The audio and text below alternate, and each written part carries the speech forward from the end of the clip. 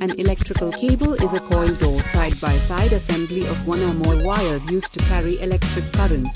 A cable assembly can be made up of one or more electrical cables and their matching connections, which isn't always suitable for connecting two devices but can be a partial product. A cable assembly, also known as a cable tree or cable harness, is a device that connects multiple terminals. There are many types of electrical cables available. People often think that power cables and control cables are the same things. This vlog is going to tell you the difference between power cables and control cables.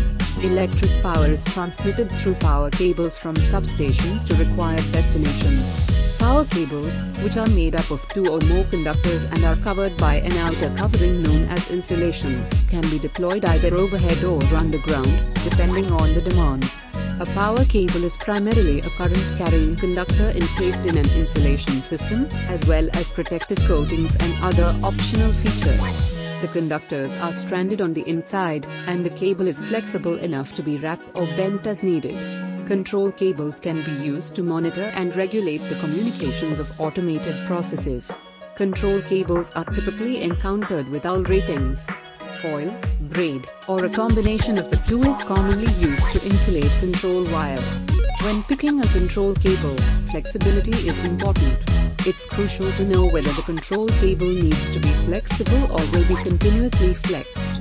Cables that will be continuously flexed in process automation may require different constructions than cables that only need to be flexible to be routed appropriately in a product and still work.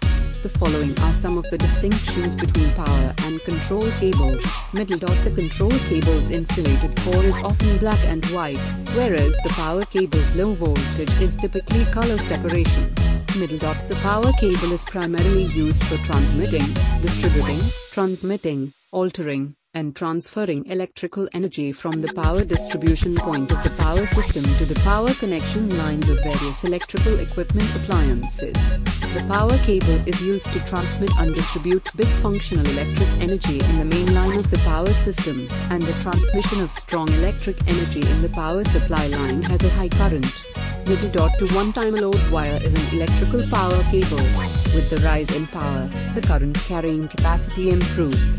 With the rise in current, the wire's application cross-section must likewise grow. As a result, power cables are typically larger, up to 500 square meters in size. There are generally fewer manufacturers who can do it, regardless of how huge the cross-section is. The control cable is a secondary command wire that controls the contactor and other equipment's current-carrying operation. The wire section is very small, and the load current is very little. As a result, the control cable's section is usually modest, with a maximum area of no more than 10 square meters. The power cable has a modest number of cores, including a single core, 2 cores, 3 cores, 4 cores, and 5 cores. The maximum is usually 5 cores, depending on the needs of the power grid.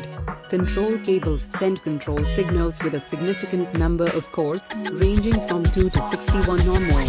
To achieve appropriate electromagnetic compatibility effects, control cables use a variety of core wire topologies and shielding methods. The wire sheath of a power cable must have appropriate compressive and tensile strength, as well as temperature and corrosion resistance. The amount of control cable required is minimal.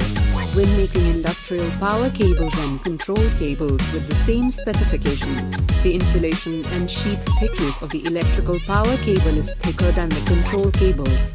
Control cables can be used in a variety of applications, including use in the power distribution industry, electrical systems with a variety of functions, methods for monitoring, controlling, regulating, and measuring technical devices and components, automated systems, and multiple inputs and output systems that have been installed. Whereas, the applications of control cables include transformer to switchgear interconnection, individual load and switchgear connections, the link between the generator and the transformer, connecting the utility distribution network, and submarine cables for data transmission.